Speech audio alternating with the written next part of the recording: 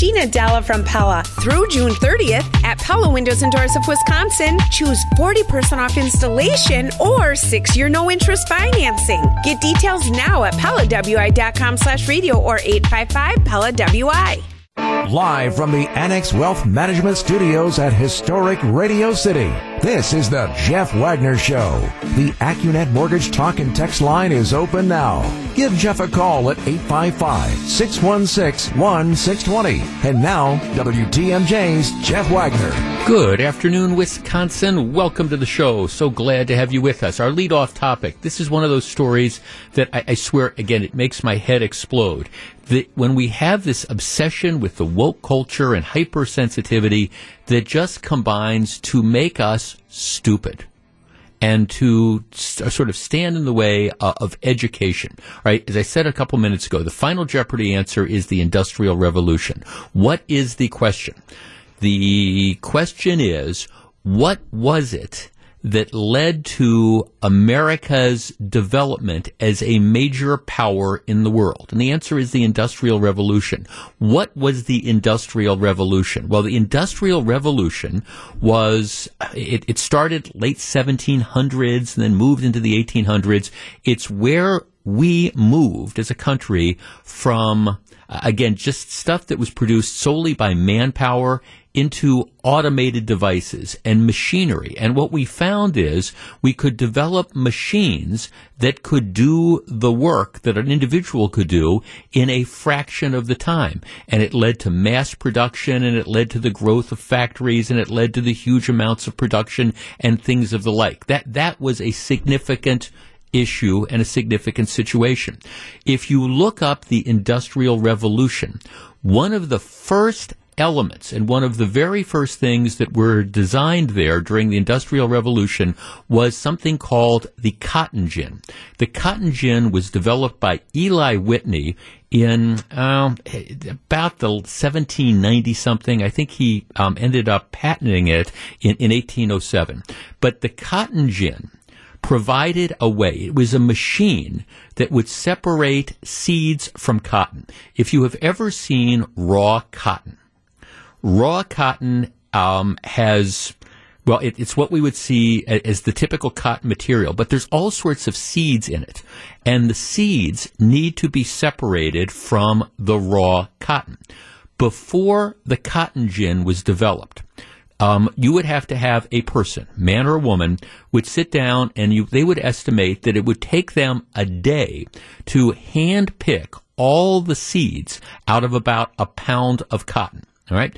The cotton gin was essentially this machine that it started out with just like hand cranks, but you took the cotton and you fed it into this machine and you cranked it. And what happened is the cotton gin, it actually meant like cotton engine, but the cotton gin would separate the cotton from the seeds. It would pull the seeds out. And once they developed the cotton gin, what they found was that instead of one person producing like a pound of cotton that you could then use for textiles and things like that, you could produce like 50 pounds in a day. So this was a huge, huge development.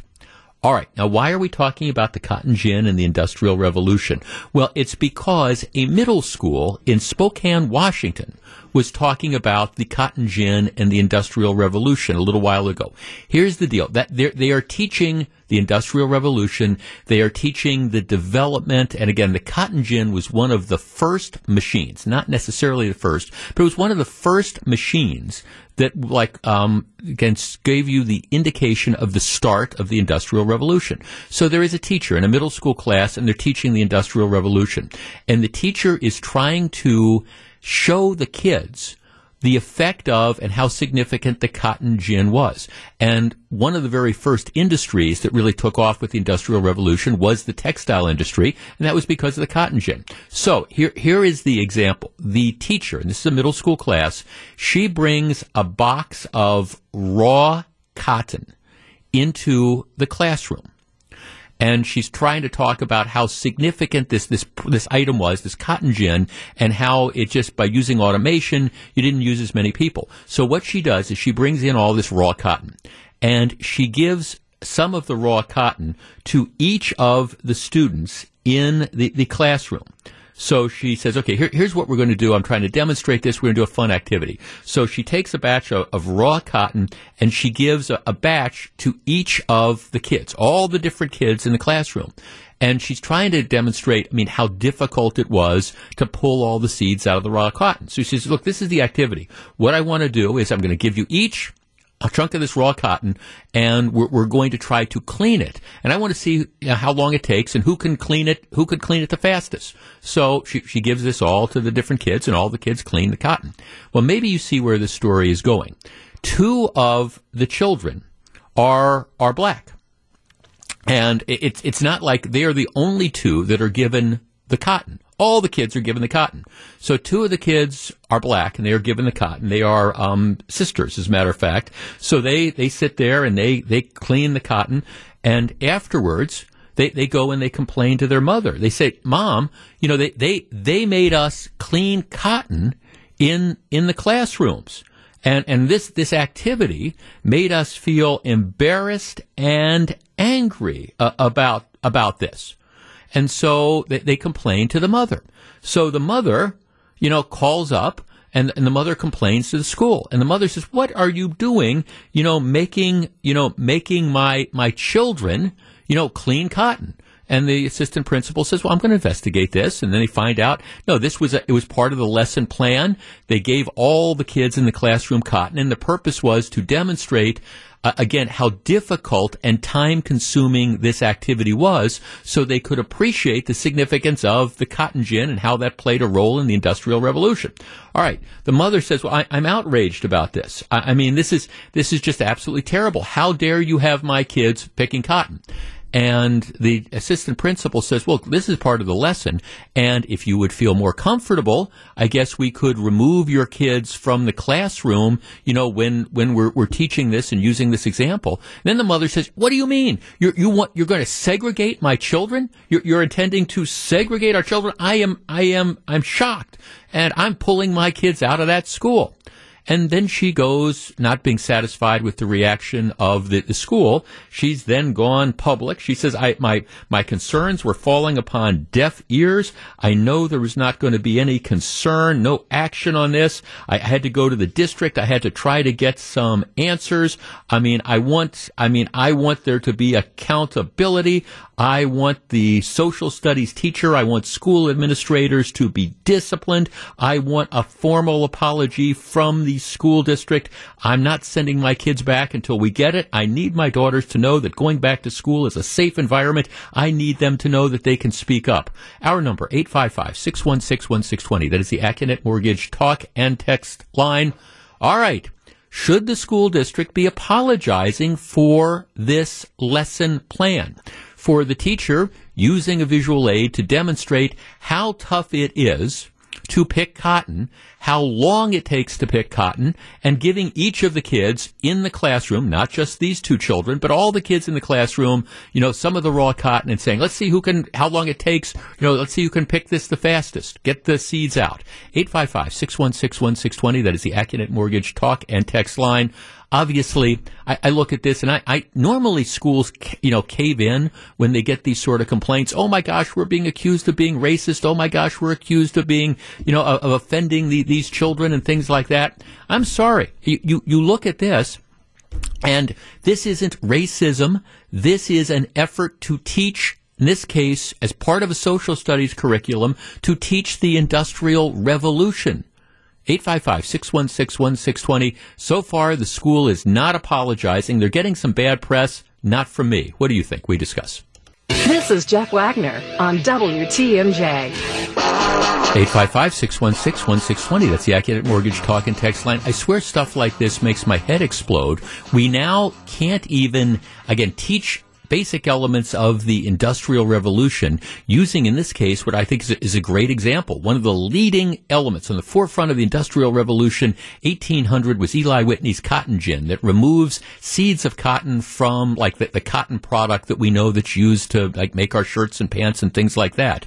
Okay, removing seeds is a tedious sort of job, and this particular cotton gin said you could essentially do 50 pounds in a day, where before that you could maybe do a pound. So the teacher's lesson is, here's raw cotton. Hey, class, I'm giving you each some raw cotton. Let's pick the seeds out of the cotton. See how hard it is. See who can do it the fastest. And one of the mothers gets all upset because two of her two children, who are black, that she's offended. This is, how dare you make my children pick cotton? And then she goes to the school, and in this case, she gets no satisfaction because the school says, well, no, it's part of the lesson. Now, if they don't want to be part of the lesson, I mean, we can move them out of the class, but we're not changing the teaching. Move them out of the class? You're talking about segregating them? How can you do that? 855-616-1620. I think the school has nothing to apologize for.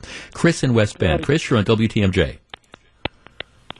I think it's absolutely ridiculous. I mean, they need to know the concept, even though, I mean, they're getting to the point where they're talking probably about slaves and stuff like that. I mean, they need to know about that. And so many young schools don't have afraid to teach certain concepts like this because of, then they claim that you're being discriminatory and stuff like that. Well, you're not being discriminatory. These kids need to learn. Well, right. What this is, yeah. Yeah, Chris, I'm sorry, we got a bad cell phone connection, but yeah, right, it's right. It's not being discriminatory. It's not like she's singling out, for example, the two black children, or maybe there's more black children in the class. I don't know, but it's not like she's singling out these kids for the demonstration. Here, you two pick the cotton. No, she's giving the cotton to everybody in the class. The idea is to teach them, how life changed for people who were working in the South when they had to, pick cotton. And by the way, it wasn't just slaves that picked cotton. I mean, the South's industry was based on, again, cotton was one of the major crops that was grown in the South. So it wasn't just slaves. Now, obviously, slaves picked cotton too, but farmers picked cotton. All sorts of people picked cotton. But that wasn't the purpose. This wasn't a lesson about slavery.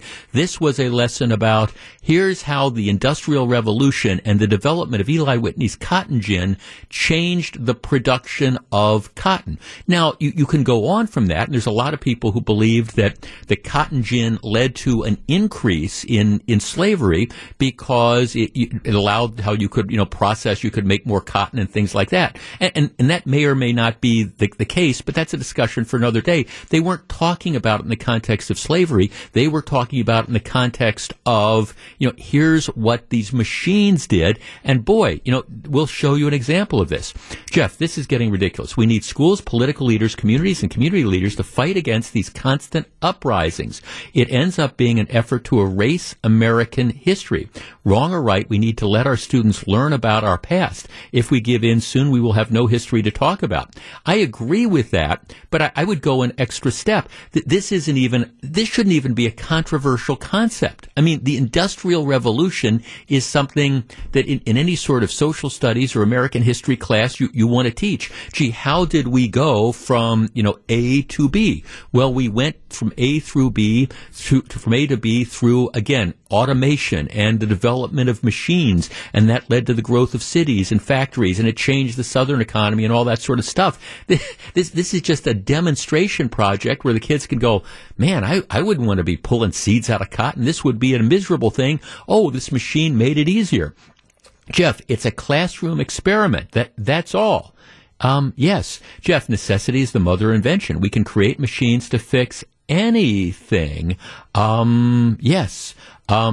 Jeff, this is a very clever way to make history come alive. I believe the complaint has no basis and apologies are not necessary. Yeah, I think that's actually, the texter hits it. That's, I think, a good way to look at it. It's a way to make history come alive. Here's how hard it was to pick cotton. You had industrial communities, entire states, and the whole regions. Livelihood was based on picking cotton, but it was a slow, tedious process. Here's why: you try pulling all those seeds out of this raw cotton. Well, now there's a machine that gets this out quickly. It's a great way that students can see this. And again, it's not the context of slavery at all. Oh my goodness, my kids were made to pick cotton. Well, all the kids were given a piece of cotton and told to pick it because they wanted to understand, at least the purpose of the lesson was to teach them, again, how the cotton gin worked. Debbie in Brookfield. Debbie, you're in WTMJ. Debbie. Yeah, Jeff, I completely disagree. I think this is culturally insensitive. There's no reason. The cotton gin, the invention of the cotton gin, prolonged slavery, and it was on its way out until that invention. And having these two students whose ancestors were part of that slavery. Well, you don't know that. No, but I'm pretty certain. And, you know, if the other kids in the classroom had that type of ancestral lineage. So we shouldn't teach the cotton gin. Eli Whitney gets we don't even talk about that. You know how I was taught about the cotton gin way back when was that when the cotton gin was invented, it prolonged slavery because slavery was dying out in the United States. And yes, I understand that not all just slaves picked the cotton, but that was the vast majority of it. Well, I don't think that's true. But again, that's a lesson for another day. If you want. Well, yeah, okay, Debbie, I understand. You can make up with stuff that you want as well. But here's my question. I'm not making anything up. Okay, well, I don't doubt. Well, you state that it's mostly slaves or almost exclusively slaves that pick cotton. I mean, everybody else picked cotton in the South as well. I did not say that. But I did say that the invention of the cotton gin prolonged slavery in this country because cotton growth was not a profitable thing because of the labor. Well, I understand that, Debbie, and that's a lesson for another day. That's the lesson for, again, the slavery aspect of it. They're teaching the Industrial Revolution. For the cotton gin. It all ties in together. Well, but then you teach that as the follow up. If you want to teach a section on slavery and how did slavery thrive in this country, that's all fine. But that means that you're not going to allow a demonstration to show how the cotton gin made the production of textiles more effective. I don't understand the connection. Not without the context. Not without the context. I'm sorry, but you need that context in there because we wouldn't have a cotton industry if it wasn't for slavery. Well, Debbie. I mean, again, this is this woke culture, and it's the obsessiveness with it. Yes, I understand, and I don't disagree with you that's why I said earlier the mass production of cotton made slavery more profitable. I understand that, and if you want to teach that in the slavery section, that's fine. But this was not a lesson about slavery. This was a lesson about the machines and how we became more industrialized. Now, I understand there's people who have an obsession with this and can't separate the various concepts, and you are one of those people, I guess, and that's fine. In this case, I just don't see it. And the idea that now, okay, this is 1800, that's cotton gin, that 200 plus years later, you can't, again, have people given raw cotton and told to separate the seeds because it's going to awake some, I don't know, you suggested, well, maybe their ancestors picked cotton. I don't know that, and you don't know that one way or the other.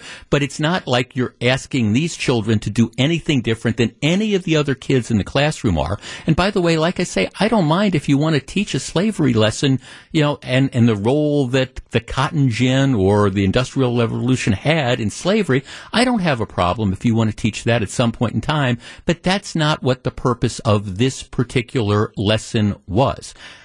855-616-1620. Jeff, please cancel Debbie. She loves canceling. Well, it's not a question. I mean, I understand that idea. Jeff, Debbie is a perfect example. As soon as you mention the Industrial Revolution, that wokesters would play the race card based on the Southern cotton economy.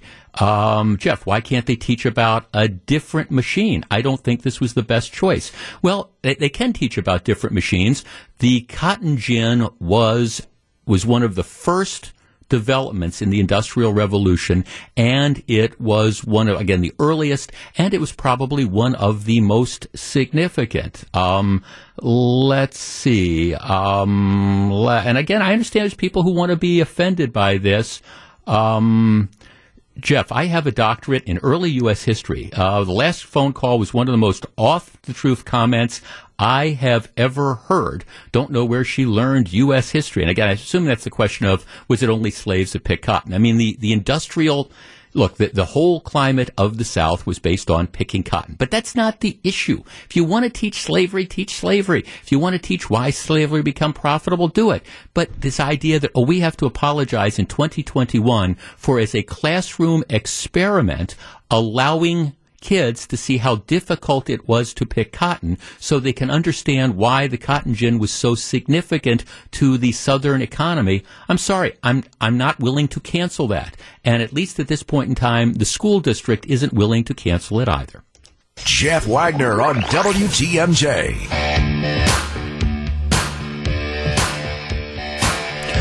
I know there's some people out there who have no problem at all with the fact that the government right now is subsidizing adults not to work.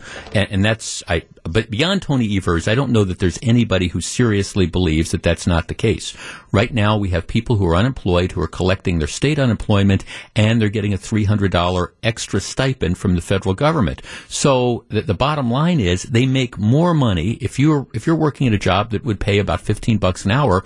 Right now, if you get the average amount that somebody on unemployment gets in Wisconsin plus the $300, you make more money by sitting at home. Tony Evers says, well, no, I don't think that that's suppressing the labor force, at which point, I sent out a text yesterday or a tweet yesterday. It makes me wonder if marijuana is already legal in Wisconsin, because I don't understand how you can even argue the point. Of course, for some people who, again, if they were working, were going to be working at jobs that pay $12 or $13 or $14 or $15 an hour, if they can make more by not going to work, of course they're not going to go to work. And that was one of the things we discussed yesterday, has led to a huge spike in the teenage hiring rate. This year, the number of kids ages 16 to 19, it's like 32%. It's the highest since 2008. And it's because a lot of businesses that need the seasonal labor, they're, okay, if you can't get adults that are going to work because the government is subsidizing them to stay home, at least until the benefits end in September, what's happening is you have the employers that are paying the kids. And that's all well and good. But the big picture is, what happens as time goes on. So here's the story, and I sent a link to it out on Twitter this morning. It's called, and you can follow me on Twitter, it's at Jeff Wagner 620. But the story highlights what I describe as unintended but foreseeable consequences. All right, so McDonald's corporate announced that they are going to be upping the minimum wage for people who work at McDonald's corporate restaurants. And that's really only a fraction of the McDonald's. Most McDonald's are owned by individual franchisees, but there are a couple hundred, corporate restaurants that are owned by the McDonald's Corporation across the country. And, they announced that, hey, they've got this plan to, increase the wages, and their goal is to get it up to $15 an hour over a period of time. And they also said that, hey, we're hoping to hire thousands more employees. Okay, well, that's all well and good. Well, last week, the current CEO of McDonald's was at this high-tech kind of conference, and he said, well, yeah, we're doing this, but everybody should know that we are currently testing an automated voice recognition-based drive-through ordering system at 10 of our Chicago locations. And the guy said, what we found is that this artificial intelligence has about an 85% accuracy rate with filling orders. And they estimate that workers are only going to have to step in for approximately 1 in 5 orders. Here's what he says. He says, there's a big leap from going to 10 restaurants in Chicago to 14,000 restaurants across the U.S. But do I think 5 years from now you're going to see a voice in the drive-thru? I do. Don't think it's going to happen overnight, but it is going to happen. So in other words, what the CEO is saying is, look, As our labor costs go up, we are starting to look at other alternatives, and the technology is there for us to automate. So if we have to pay an individual worker or a bunch of workers, if we've got to pay them $15 or $16 an hour, there is an incentive for us to try to automate. Just like there was an incentive to try to, develop the cotton gin, for example, back in 1800. So the CEO is saying, look, here's the deal. We're increasing wages, but everybody needs to know we're moving more towards automation, and sooner or later, that's going to mean fewer jobs. Our number, 855-616-1620. That is the Accurate Mortgage talk and text line. Is automation inevitable? Are we going to, now, just think of all the different things that have happened over the last, just decade, for example. It used to be if you wanted to get cash for a weekend or whatever, you would go into the bank, you would write out a check, you would show your ID, you would see the teller, they would give you cash. Now, how many people go into a bank anymore, see the teller, and get cash? Well, maybe a few, but most people go to the ATM machine and, you put in your card, you put in the numbers, you get cash back. They don't need as many tellers. Automation is replacing that job. Look at what's going on in supermarkets nowadays, where at least in many supermarkets, instead of having checkout lines that are, maybe you got 10 checkout lines and they're all staffed on a busy Saturday morning with people with checkers. How many supermarkets do you go into now that have a couple lines that still have checkers in them, but otherwise it's those self-service lines where you go up and you put your card in and you scan the things yourself? They don't need the people. And maybe you've got one person that's standing looking at 4 or 5 of the kiosks, but you don't need those checkers to do it. Our number, 855-616-1620. For everybody who's talking about, well, we've got to pay more and more money to people for the jobs, the entry-level jobs, the lower-skill jobs, that's all well and good. But isn't the impact of that going to be to cause those jobs to disappear faster rather than later, sooner rather than later, simply because as the costs go up, there's more and more incentive for the employers to automate. Just like I think the fast food drive-through, and this is what the McDonald's CEO is saying, the fast food drive-through of the near future, not tomorrow, not 6 months from now, but of the next couple years, is going to look significantly different. 855-616-1620, that's the Accurate Mortgage talk and text line. Is this an unavoidable consequence of, again, raising wages for the lower level workers, namely that those jobs are going to go away faster? And my answer is, yeah. We discuss. Back to take your calls. Here's WTMJ's Jeff Wagner. 855-616-1620. Hey, Jeff, I spent 30 years in management, and I've often said that people tend only to see one side of the issue. They don't understand that labor is the highest cost a business has. If the wages paid to labor is raised to, say, $15 an hour, it's going to have consequences. One is you're going to see if fewer employees in stores, so service level will suffer. Another is the automation that you're talking about.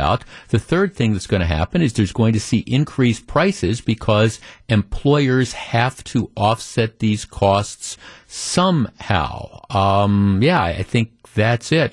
Jeff, I don't think the trajectory or urgency will change just because businesses have to pay more for labor now. It's just inevitable. Well, I say where I disagree with that is do I think automation is inevitable? Yes, it is. But the speed with which it happens, that's what the factor is. And the more you artificially raise the cost of labor, the more incentive you have for the business owner to say, okay, well, maybe it's worth investing. The payback period of putting a $5,000 talking kiosk in, the payoff period goes from 4 years to a year, or whatever that's going to be. Maybe I should just go ahead and do it now. Jeff, don't forget there's also robots ready for restaurant use that can flip burgers and deliver trays to fast food dine-in patrons. So even more automation to replace entry-level jobs is just around the corner. Somebody was saying, Jeff, you gave the example of the bank tellers. Think about service stations. I mean, service stations are are mostly self-service now. If you grew up at a certain time, you didn't pump your own gas. It was all full service. There were attendants. As a matter of fact, I was at dinner the other night with my friend Alan, who's telling me his first job was working at a gas station. He'd run out and he'd pump gas and he'd wipe the windows and he'd check your oil and do all those sorts of things. That was his first job as a kid. Well, nobody does that stuff anymore. It's all, automated. You do the things yourself. You pull in, you put in your credit card, or you go in and you pay for your gas. You pump it yourself. The example of this I also always give is the whole idea of if somebody who from time to time has bet on horses. Arlington Park, the racetrack, which is closing after this year, they think, you would go down to that track, and it used to be if you wanted to make a bet, you'd get in line, you'd go up to the teller, and you'd say, all right, $2 on, Grew in the fourth, and then they'd write the ticket out. Well, you go down there now, and there's a couple tellers left, but only a couple. Mostly it's machines. You go in, you put your money in, you get a voucher, you go from there. Vincent on the Northwest side. Hi, Vincent. Good afternoon, Jeff. Automation is inevitable. The fact is, from the beginning of this country, it's always been trying to find a way to have cheap labor. The fact is, business has always found cheap labor in this country, and the fact is that business in the 80s, that's the reason why they went overseas, because they wanted to find cheap labor. And so automation is just another tool another tool to keep wages down, and so that's it's going to be always a part of America. But as wage costs increase, doesn't that give the employers more incentive to find alternatives? Well, it doesn't matter of how much a person makes. The fact is, if you were making $1.25 an hour, and the fact is you can bring in a machine to do it for $20 20 cents an hour, the fact is it's going to happen. It happened back in the 50s, the 40s, and everything else. Automation comes in and it replaces the worker. And so it's inevitable, and it's going to be inevitable for the future. Well, Vincent, to an extent, but I guess my point is the higher, especially if we raise wage rates artificially, and I hear from some of the usual suspects, and you know who you are, who are saying, well, it's good that the government, for example, is paying people essentially to stay home, because that's going to create a demand that employers are now going to have to raise their rates. They're going to have to start paying more because the government is essentially subsidizing people to stay home. Oh, okay, that's all well and good. And yes, I concede that at some point in time, automation is inevitable.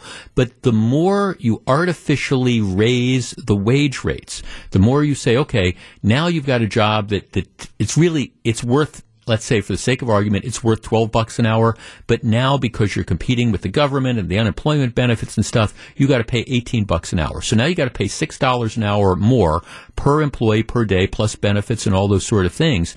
My point is, you give the employer more incentive to go out and invest in that automation. You make those jobs go away quicker. Yeah, I understand. We saw what happened with ATMs, and we saw where tellers are, for example, and it was a slower process. But if you're going to artificially jack up the wage rates, that gives the employers more incentive. It is going to be interesting to see, what the world is going to look like in the future. And I think part of that thing is going to be fewer of the entry-level jobs. More of that's going to be taken away by automation, which makes it more important than ever for people, I think, to figure out what they're going to do and develop a skill that is going to end up being marketable, because otherwise I think the labor costs are just going to price people out of a job. Back with more in just a minute.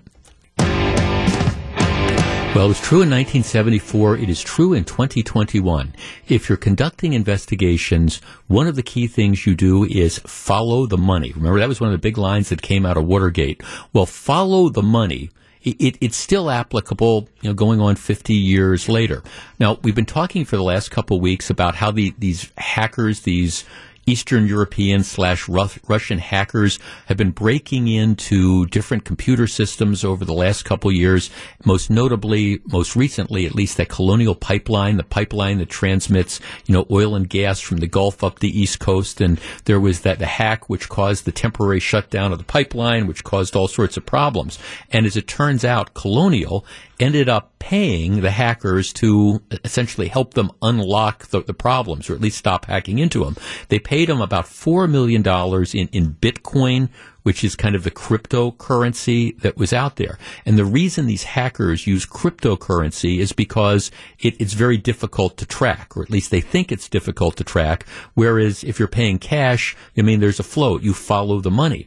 Well, interestingly, the story today is how, in this case, the government was, in fact, able to follow the money. Yesterday, the U.S. Department of Justice said that it had seized much of the ransom that the pipeline operator had paid to the Russian hacking collective. Investigators in recent weeks traced 75 bitcoins worth more than $4 million that had been paid to the hackers. Federal investigators tracked the ransom as it moved through at least 23 different electronic accounts belonging to the hacking group, and then they found one where it ended up landing. Federal investigators went to a judge who allowed them to break into and seize the money. So they seized about 63.7 bitcoins valued at $2.3 million. The value of the bitcoin had dropped dramatically over the course of the last couple of weeks. But the bottom line is they were able to follow the money, and even though the hackers were confident that by using cryptocurrency, we're not going to have to worry, nobody's going to track us down, well, the Department of Justice was able to do it. That is a great story, and the message is to people who are victims in the future, don't take this on yourself. Go to the authorities and work with the authorities, because maybe they can get the money back. Now, if you could catch the hackers, that would make it a real home run. Back with more in just a couple minutes. Live from the Annex Wealth Management Studios at historic Radio City, this is the Jeff Wagner Show. And now, WTMJ's Jeff Wagner. So, Melissa Barkley, I was at an event last night. I emceed something for the Mequon Chamber of Commerce, and my wife came with me, and we were talking about the discussion that you and I had on the program yesterday. And my wife said, she gets you, doesn't it? Meaning you, because you were talking yesterday about what a big kid I am at heart. Mm-hmm. That's true. I do. I get you. I feel like I get you. Yeah, it's just, yeah. And what prompted that, if people weren't listening, is we were talking about Big Boy restaurants and stuff. And I've been a fan of Big Boy forever. And I've told the story before about how years ago I was thinking about buying one of these like 9-foot tall ceramic Big Boys that I wanted to put in the house. We lived in Whitefish Bay at the time, and uplight it, and that wasn't going anywhere for the front or the back. But I can't imagine that, Jeff. Right, and then like summer before last, I'm at Hamburger Festival in Seymour, and they've got this perfectly pristine Big Boy statue that's about like 4 feet tall, and it's a display thing, and I'm trying to buy it, and they're like, well, no, it's for display. And I said, well, I understand that, but you're selling T-shirts. Give me a price on this. And of course, my wife Fran is like looking at me, going, oh my gosh, what if they gave you a price? Would you really do that? But it's the fun of that, and that's why over the years some of our fans have sent like little Big Boy statues and bobbleheads, and I've got them. I've got one on my desk, and then sometimes I've got Big Boy stuff all over the house, and I don't know why. It's just, it brings us back to a simpler time. It brings you joy. It sparks joy. It brings me joy, because at the end of the day, I'm just a big kid. Mm-hmm. And so that's why I was so excited when we saw this story that broke over the weekend about how Big Boy, after an almost 25 or 30-year absence, the restaurants are returning to Wisconsin. And right now, we are joined on the WTMJ hotline by Chaz Hastings, who's one of the owners of the new Big Boy franchise for Wisconsin. Chaz, hello. Hi, Jeff. All right. Well, I'm geeked about this. I'm a big fan of Big Boys. Tell me what was your thought process in bringing Big Boy to Wisconsin for the first time in 26 years? Sure, but the first thing I do want to tell you, we have something in common with the Big Boy statues, because even before this happened, I had a 6-footer at my house, and it's been there forever. And now I'm going to have the world's biggest collection of statues. So I hope you can come by sometime to see them all. Yeah. Trust me, I will be there. So, okay, so the Big Boy, I guess, has never completely gone out of existence. It's the corporate headquarters are in Michigan. So you're going to have the Wisconsin franchise. Is that what the plan is? Correct. We started talking to Big Boy Corporate probably 3-4 months ago. We were looking at first to get some of the food trucks, and we just struck up a really good conversation and saw a big opportunity. And then I checked out this Facebook page right here in Milwaukee. It's Milwaukee Remembers Big Boy, and I saw the fanfare is incredible for this.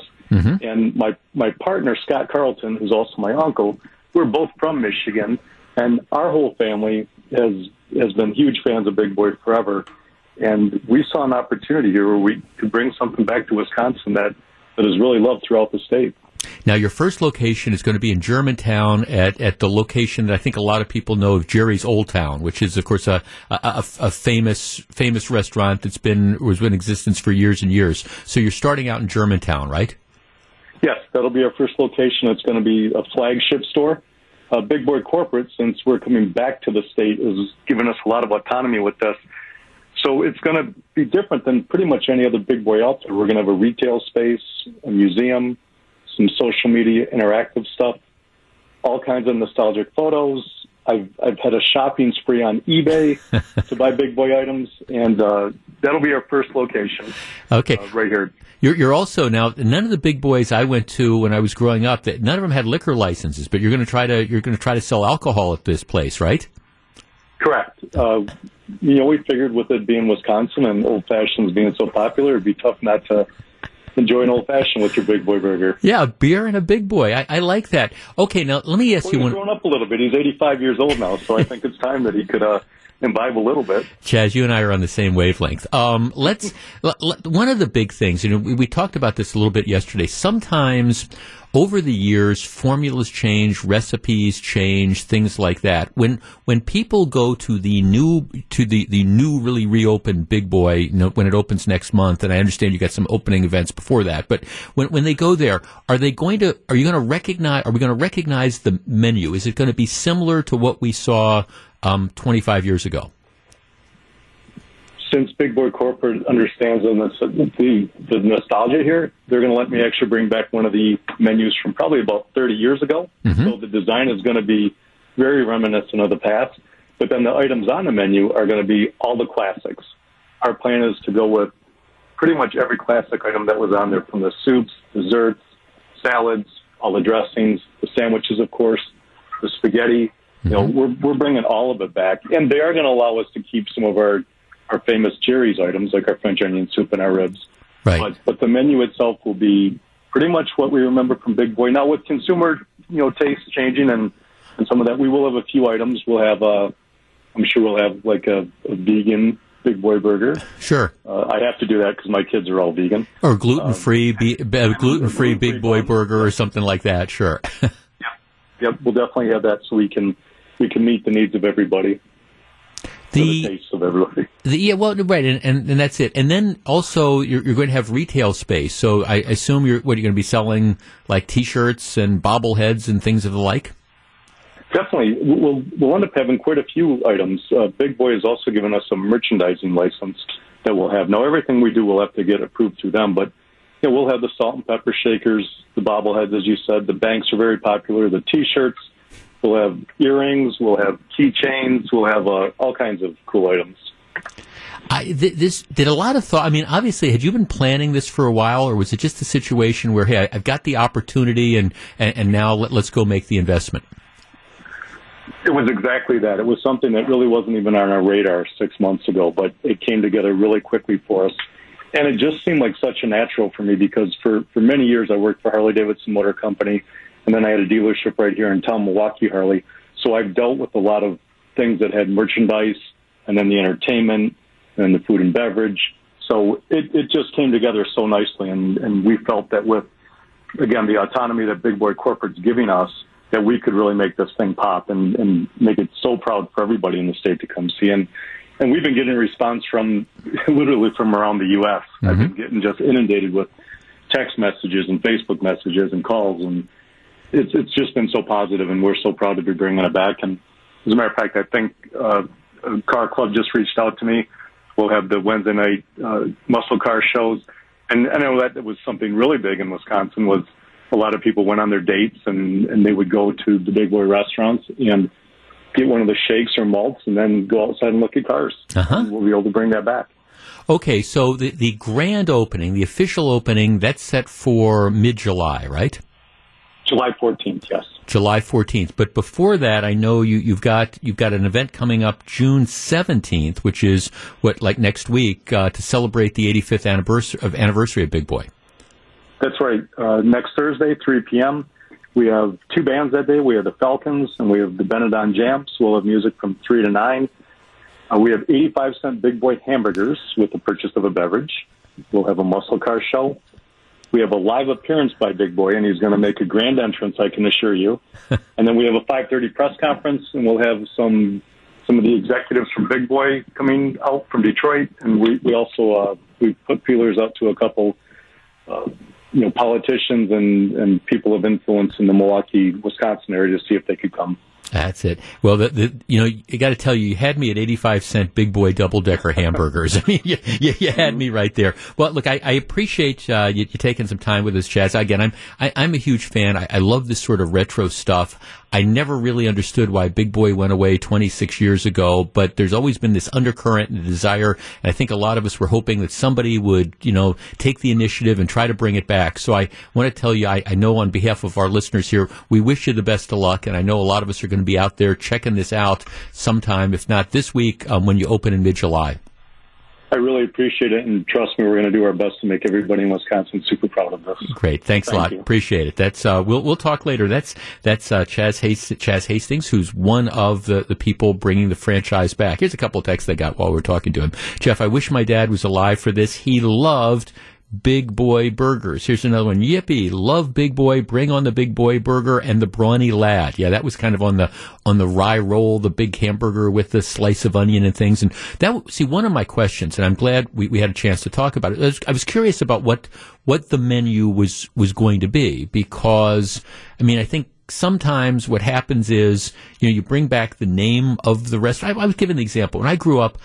When I first started drinking beer, one of my very favorite beers was On Decker beer, which was kind of like the high-end beer that Pabst made.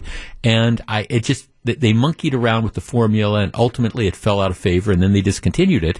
And then Pabst brought On Decker back a year or two, but it wasn't the formula that I remembered. And maybe my taste buds had changed, but I don't think so. I just think it was kind of a different formula that I remembered, and it was kind of like, all right, nothing special. But it was like a different formula. In contrast, the Schlitz that they make now, okay, the Schlitz, the formula they're using is the formula when I was 18 years old in the 70s. That's the beer that I was drinking. So I go, this tastes like I remember it. So I'm hoping that when they bring back Big Boy, again, it's going to be the same sort of menu. It's going to be the same sort of recipes, and we can all kind of take that walk back to the past.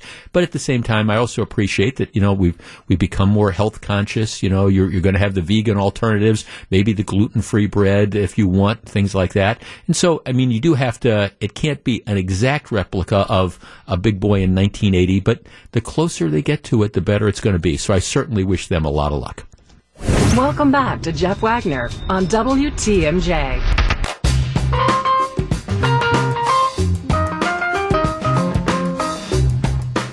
So very glad to have you with us. I think this was a Goldilocks sentencing. Not too long, not too short, just right. The Goldilocks thing. One's too hot, one's too cold, the other's just right. I'm talking about the sentence that came out this morning in federal court involving the former Grafton pharmacist. Guy's name was Stephen Brandenburg. This is the 46-year-old guy who was a pharmacist at Aurora Medical Center in Grafton. And if you will, you've got to think back. We have short memories sometimes. You have to remember when the COVID vaccines first started rolling out, there was a huge shortage. We couldn't get them out fast enough. Now we're at a position where anybody who wants a vaccine can get one. But think about over the last 6 months how much we've gone through to get there. And there's been the ongoing discussions about who should have gotten them first and how do you prioritize them and things like that. Well, if you will remember, last December, this was the guy who, again, a pharmacist at Aurora Medical Center in Grafton, the hospital. And what he did is he decided or tried to intentionally sabotage more than 500 doses of their Moderna COVID-19 vaccine. The vaccines were supposed to be kept cold. And, what he did was he removed the vaccines from the refrigerator and left them out.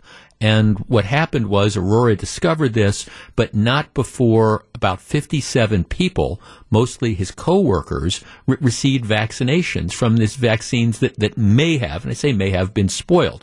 Now, as it turns out, Moderna says, well, ultimately their shelf life, if they weren't out for more than 12 hours, we think that they were probably okay, but they're supposed to be kept cold. But you will remember what a huge controversy this was, because at the time, I guess now to an extent too, but especially back then, lots of people were uncertain, are these vaccines being rolled out too soon? Is there a danger with this? And then you hear, okay, some of the vaccines, some of the doses have been tampered with. There's somebody that was trying to destroy them. 500 plus doses at the time, highly valuable, highly sought after, ended up having to be destroyed. 57 people got the shots, and, who knows? Now, thankfully, like I say, there was no adverse reactions that I'm aware of, but it was a very, very big deal at the time. The guy admitted that, yeah, he did it. He had become convinced that he thinks that the vaccines, were dangerous to people, and, he was skeptical about them, and then he just decided that he was going to take it upon himself to stop people from getting this. Well, it was a big deal at the time. So he ended up getting convicted of a couple counts in federal court of essentially product tampering, and went in front of a federal judge today. He was, looking at perhaps, some lengthy prison time, although federal sentences are along these sentencing guidelines. And what ended up happening is the judge went to either below the guidelines or in the low end of the guidelines, and ended up sentencing him to, 3 years, which I think, given the fact that he could have gotten 10 years, the prosecutors asked for 4 years.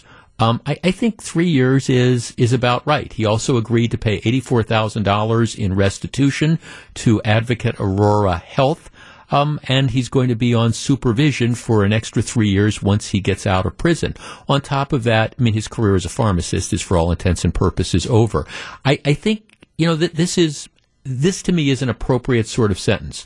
The guy had no criminal record. He accepted responsibility, expressed remorse for his actions, and ultimately nobody was hurt because of, his attempted tampering. This would be a whole different story if by allowing the vaccines to spoil and be administered, you had people that had, severe reactions or something. Thankfully, that did not happen in this particular case. So there's no injuries, but at the same time, this is a big deal. You have to punish him for what he did, and you have to also, quote unquote, send a message to other people that you can't be tampering with consumer products and you can't be doing these things no matter how well intended you are. No matter even if you are convinced that, boy, these vaccines are dangerous or whatever, it's not for you to try to contaminate them. So, I think jail sentence was required, and a 3-year jail sentence it's not a meager jail sentence. He's going to be incarcerated for quite a while. So on balance, I know some people said, just give the guy community service or put him on probation. I don't think that was sufficient. I don't think a 10-year sentence was necessary. I think in this case, the federal judge pretty much got it right, and 3 years seems to me to be about what the penalty should be for what the guy did. Change the facts a little, and I come up with a different situation. Adverse reaction, somebody dies, has a severe injury as a result of this, develops some dread disease. That's maybe a different dynamic, but that didn't happen. So I think the judge got it right. 3 years strikes me as being appropriate. You're listening to Jeff Wagner on WTMJ.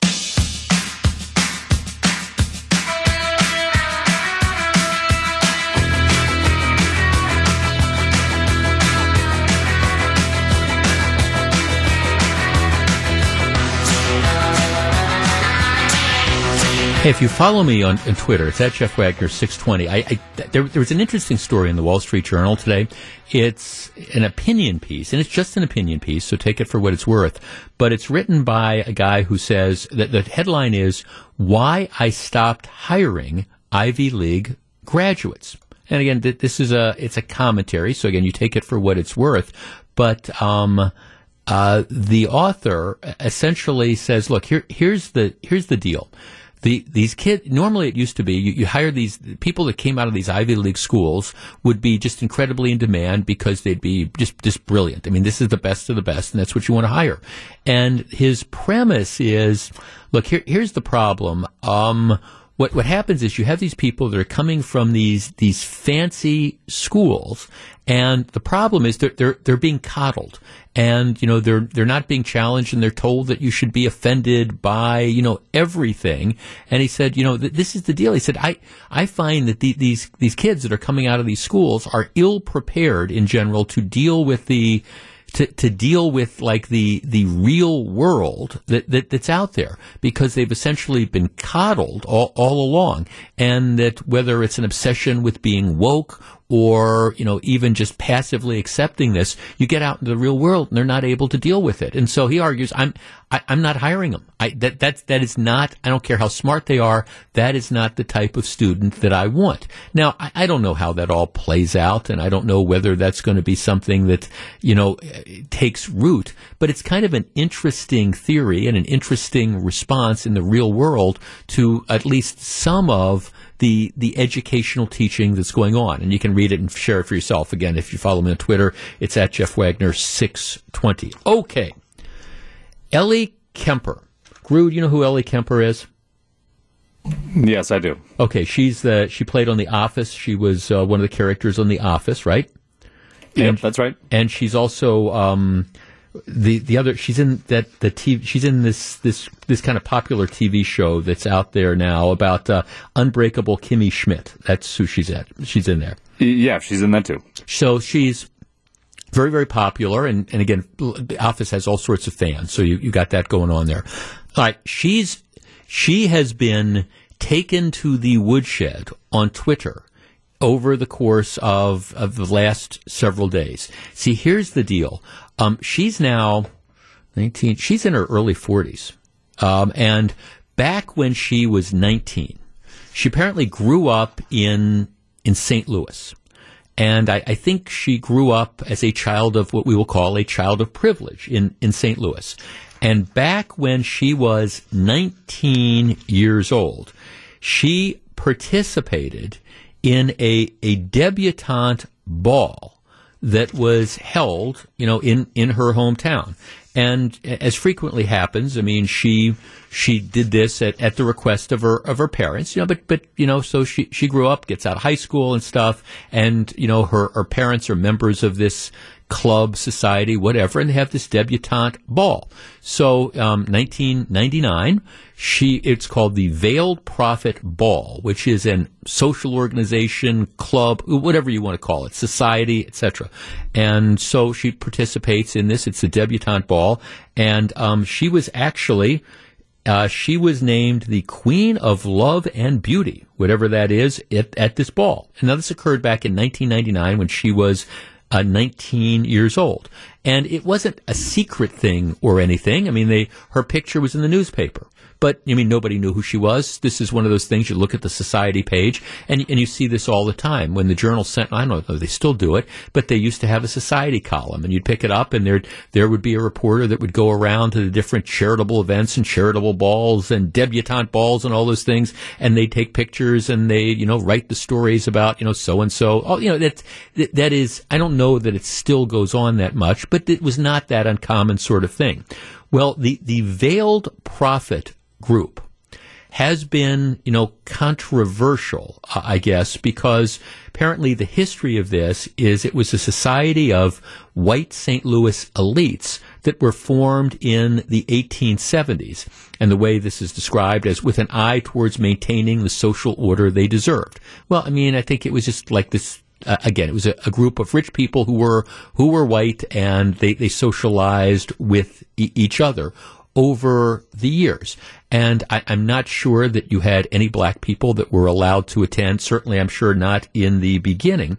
At some point in time, there's been people who said, well, this is kind of like the equivalent of the Ku Klux Klan, even though nobody's found, any concrete evidence of of that. But it's a social society, and you get the idea. It's sort of an exclusive kind of club, and she goes to the debutante ball. So the pictures now surface from 1999 that she won this particular award, and Twitter goes just absolutely nuts, on this, about the fact that she's there, and they describe her again as, okay, she's the queen of the Ku Klux Klan and things like that. I mean, here you have somebody, look at this and how terrible this is, and she's participating in this, and she's the queen of love and beauty, etc., etc., etc. So this all now comes out, and she's just being absolutely roasted on Twitter. And so what she does is she comes out and she issues an apology, I guess. She says that, look, I was 19 years old. I was growing up. I was unaware of the organization's past. She says, I concede that, ignorance is no excuse, and maybe back when I was 19, I should have educated myself before getting involved, but I didn't know anything about the history of this. It was a debutante ball. My parents were associated with this. I went ahead and did it. She then goes further and she says, look, I deplore, I denounce, and I reject white supremacism. I acknowledge that my own race and privilege has allowed me to benefit from a system that has dispensed unequal justice and unequal rewards. She says, I believe strongly in the values of kindness, integrity, and inclusiveness. I try to live my life in accordance with these values. I want to apologize to people that I have disappointed, quote, end quote. Our number is 855-616-1620. That is the Acunet Mortgage talk and text line. All right, now, I think you could have an argument as to whether or not she should have had to apologize in the first place. I mean, she's 19 years old. It's not like this is the Ku Klux Klan. But, I understand it's one of these sort of high society exclusive sort of groups, and it's 20, plus years ago. But she has now apologized. She said, look, I'm sorry, I should have, even though I was 19 years old, I should have educated myself about this. It's 20, some years later. She says she's sorry. She says she didn't know what this group was all about. She went to the debutante ball and she won this award. 855-616-1620. That is the Acunet Mortgage talk and text line. Does this put it to rest? I mean, there's a lot of people out there on the internet who are still outraged. Oh, this means this woman is a white supremacist. Look at all these things she did. She did it when she was 19 years old. She was a debutante at this high society ball. It's not like the group was burning crosses or anything like that. But she's acknowledged, look, if I knew then what I know now, I wouldn't have done it. All right, is that enough? Should that end this? Is there a statute of limitations on bad behavior, even if you assume that this was bad behavior back in 1999? 855-616-1620, that's the Acunet Mortgage talk and text line. My answer would be yes, even if we assume that she did something wrong and should have said to her parents, no, I'm not going to participate in this debutante ball, and I'm not going to be involved with this club that you belong to, even if we assume that she should have perhaps done that at the age of 19, it's 20-some years later. Can't we move on? 855-616-1620, and my answer would be, I hope we could. We discuss in a moment. Welcome back to Jeff Wagner on WTMJ. 855-616-1620. That's the Acunet Mortgage talk and text line. Yeah, the Twitter folks were all upset last week. Ellie Kemper, who is probably best known from her role on The Office, but she's in her early 40s now.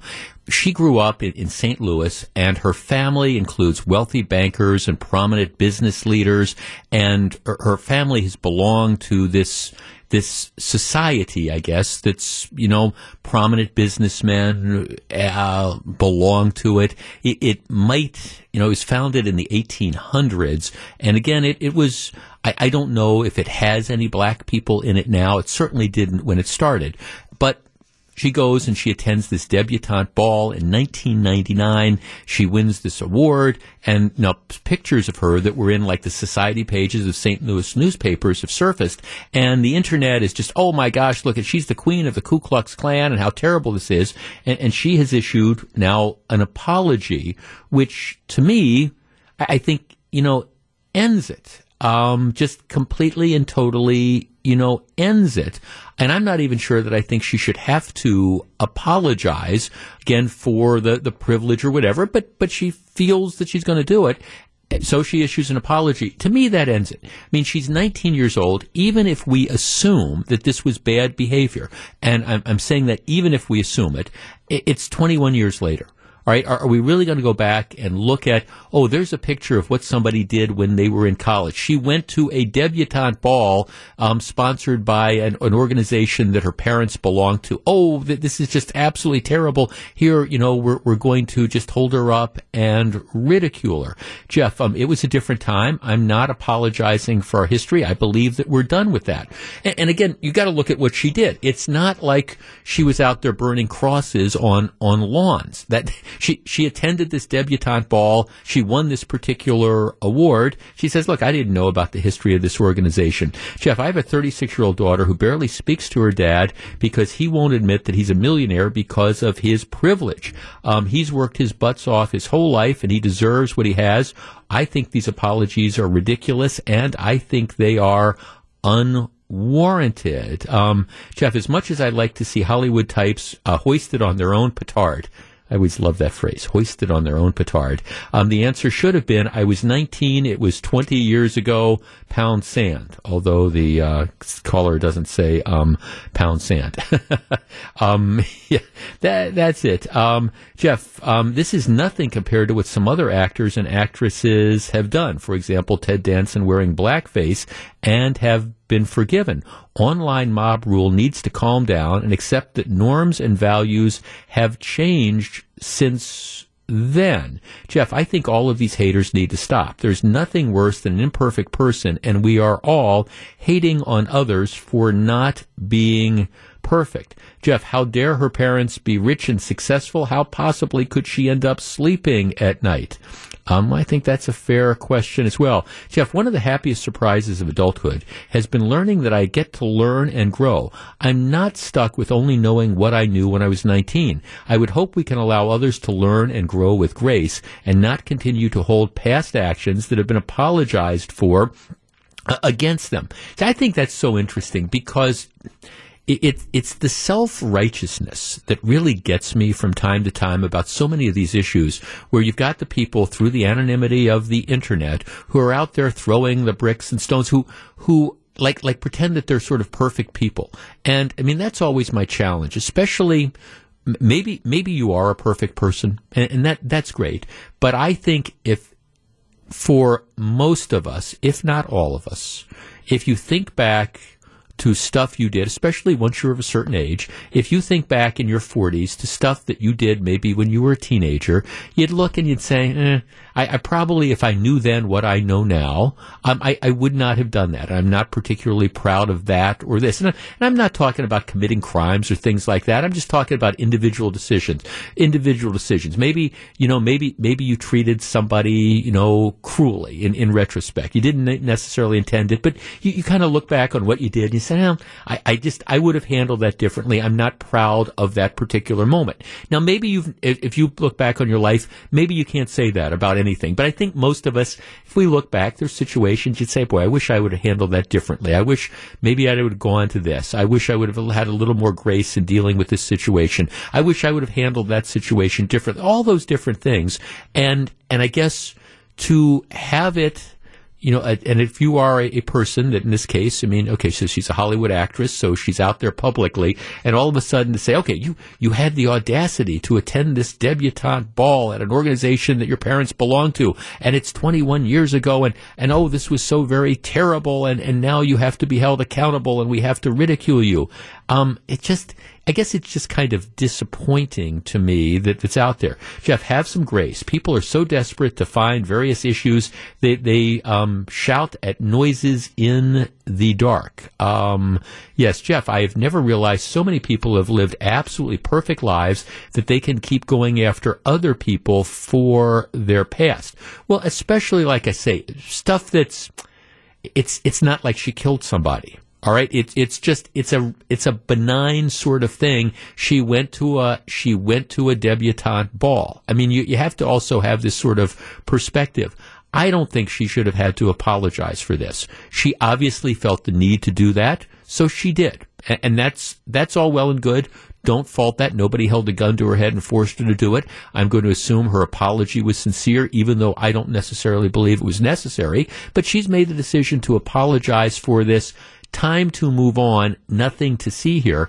There needs to be a statute of limitations on bad behavior, even if we judge stuff people did 20 or 30 years ago based on 2021 standards. Doesn't there?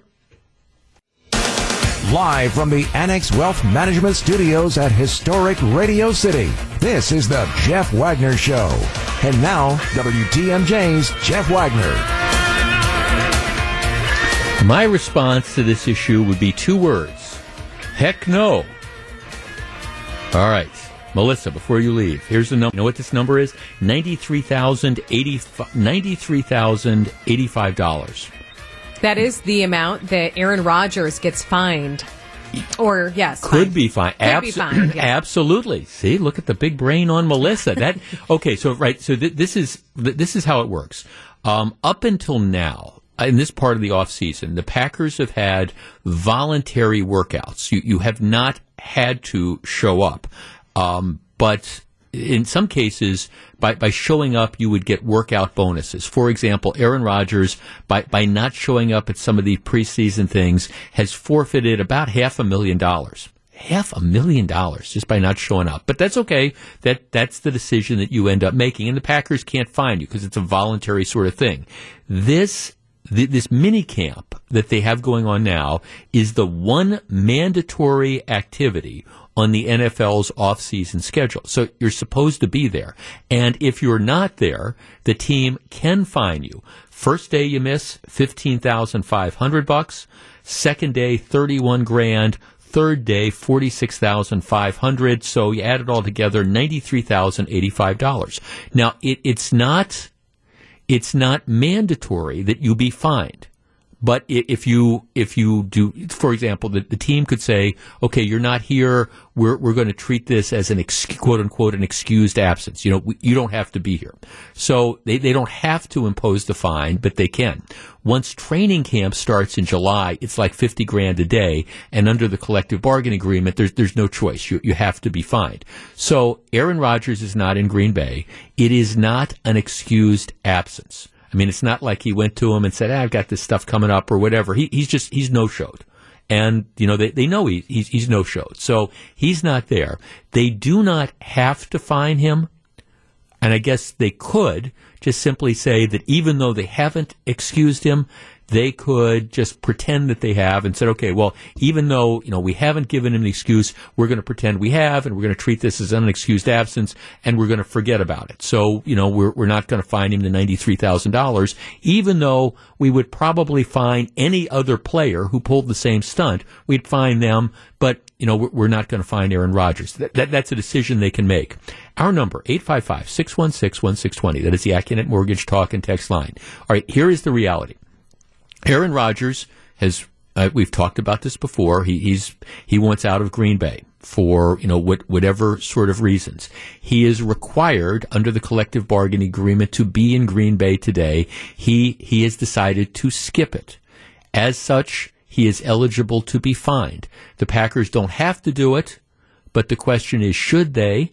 Should they, or alternatively, should they waive the fines? If you ask me, should they fine him? My answer is heck yes. He's not where he is supposed to be.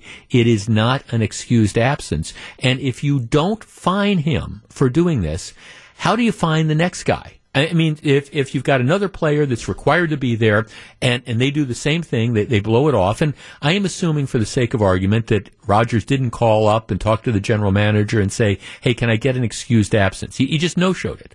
So assuming that is in fact the case, how can you not fine Aaron Rodgers and then turn around and find somebody else who decides that they're going to no-show. If you don't find him, haven't you set the precedent that, okay, this mandatory workout thing, well, we don't really mean mandatory. 855-616-1620, that's the Accunet Mortgage talk and text line. Now, the argument would be, well, we want to keep Aaron Rodgers happy. We want him to rethink his commitment to the Packers. We want him to come back. We want everything to be all sweetness and light. And so if we find him $93,000, all we're going to do is we're going to upset him further. Really? 855-616-1620. That's the Accunet Mortgage talk and text line. Look, actions have consequences. And if you're supposed to be somewhere and you decide that you're not going to be there, that's a decision that you make, but there are consequences for that. Also, I mean, Aaron Rodgers, he failed to show up for these optional things, cost himself $500,000. It's not like an extra $93,000 is going to make much difference to him, but I think for the integrity of the organization, yes, I think you have to go ahead and fine him. 855-616-1620, that's the Accunet Mortgage talk and text line. What do you think? Matthew, you're on WTMJ. Good afternoon. Good afternoon. What do you think? I think, of course you fine him, and you do it for the same reasons that you've done most of your other decision-making.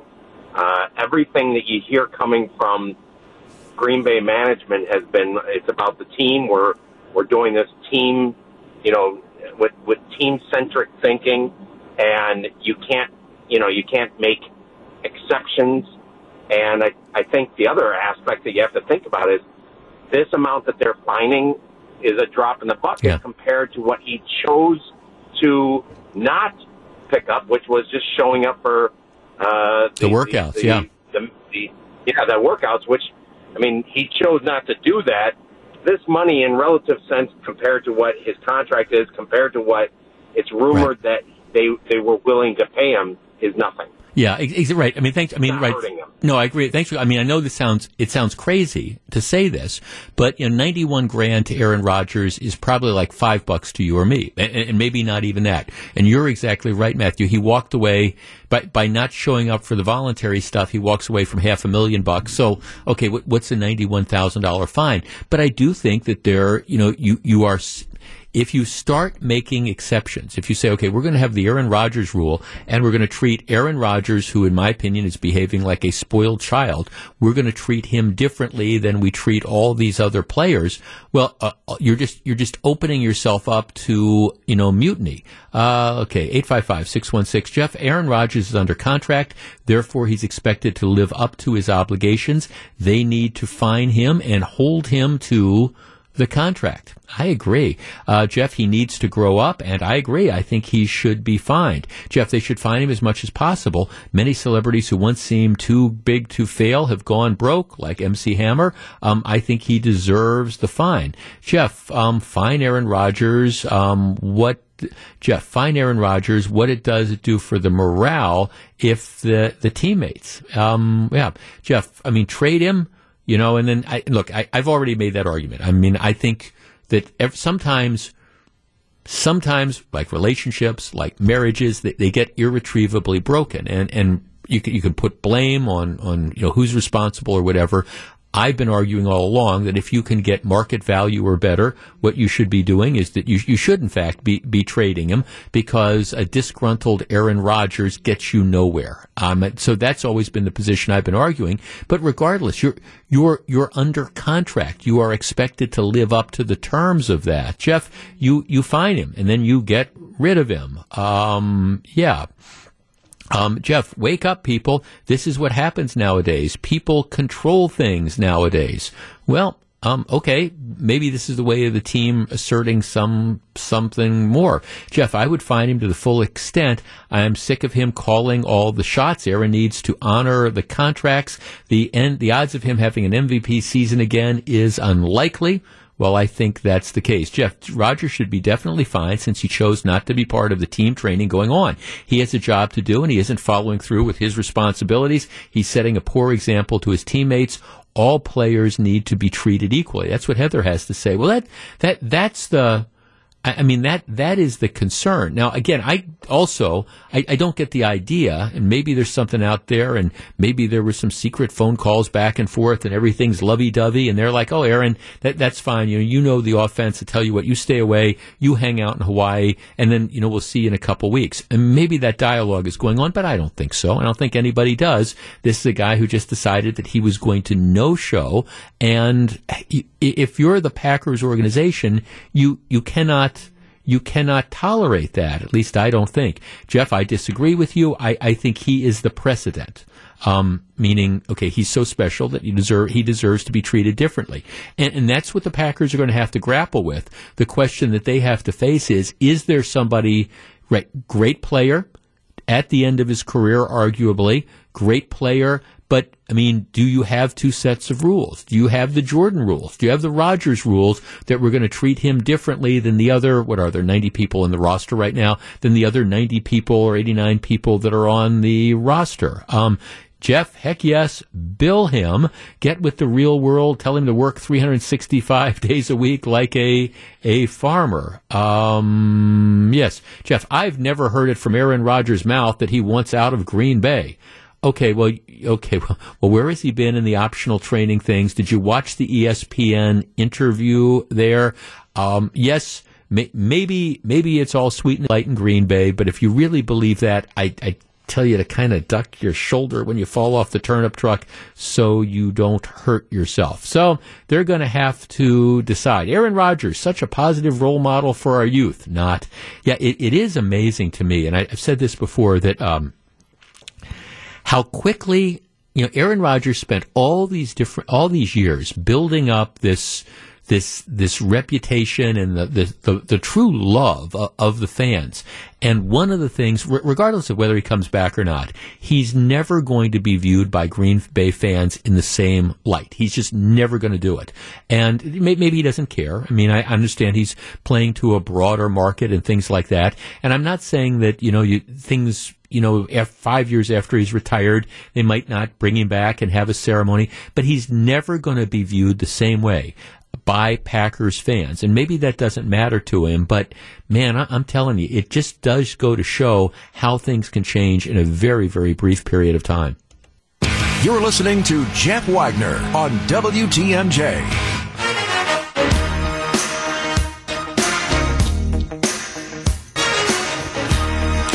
One of our texters says, "Well, Jeff, you're not right. I mean, you remember Brett Favre. I mean, there was all the Favre hatred, and yet, Favre has now been welcomed back as part of the Packers family. Yes and no, and it's just Favre was different, and I understand that some people forget this, but I was doing this radio show back then. The Favre situation was Favre wanted to continue to play for the Packers. The Packers thought Favre should retire." The Packers forced him out to make room for Aaron Rodgers. And yes, he went on to play for the New York Jets and the Minnesota Vikings. And yes, there was bad feelings. I understand that. But it was a different deal. And I can remember, we would take phone calls on this back, when that happened 16 or 17 years ago. And I would say the audience input was about 50-50. Oh, they shouldn't force Brett out. Et cetera. I don't think there was anywhere near as much bad blood as there is here.